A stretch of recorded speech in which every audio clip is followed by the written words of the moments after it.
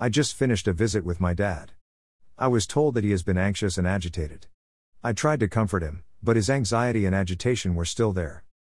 He tried to pass it off as the burdens of this world, however, he knows his body is slowly shutting down.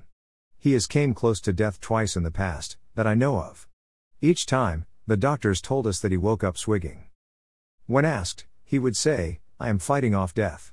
Knowing this, his anxiety and agitation take on a different meaning. He knows his time on this side of the veil is coming to an end, and he knows that he will soon be in front of the throne seat of judgment.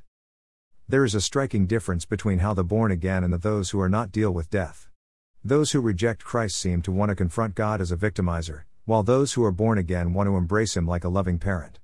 I am witnessing my dad openly reject Christ, while I saw my mother transition expecting to see Jesus.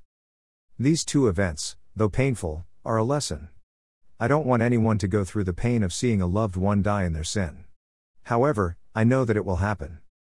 Please, dear one, do not blame God for the choices others make. God provides opportunities, it is their willing rejection that sends them to hell.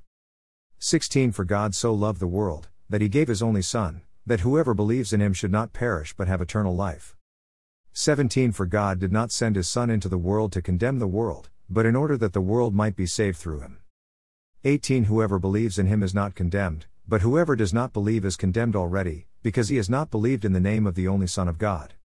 19 And this is the judgment, the light has come into the world, and people love the darkness rather than the light because their works were evil. The Holy Bible, English Standard Version, Wheaton, Illinois, Crossway Bibles, 2016, JN 3:16-19.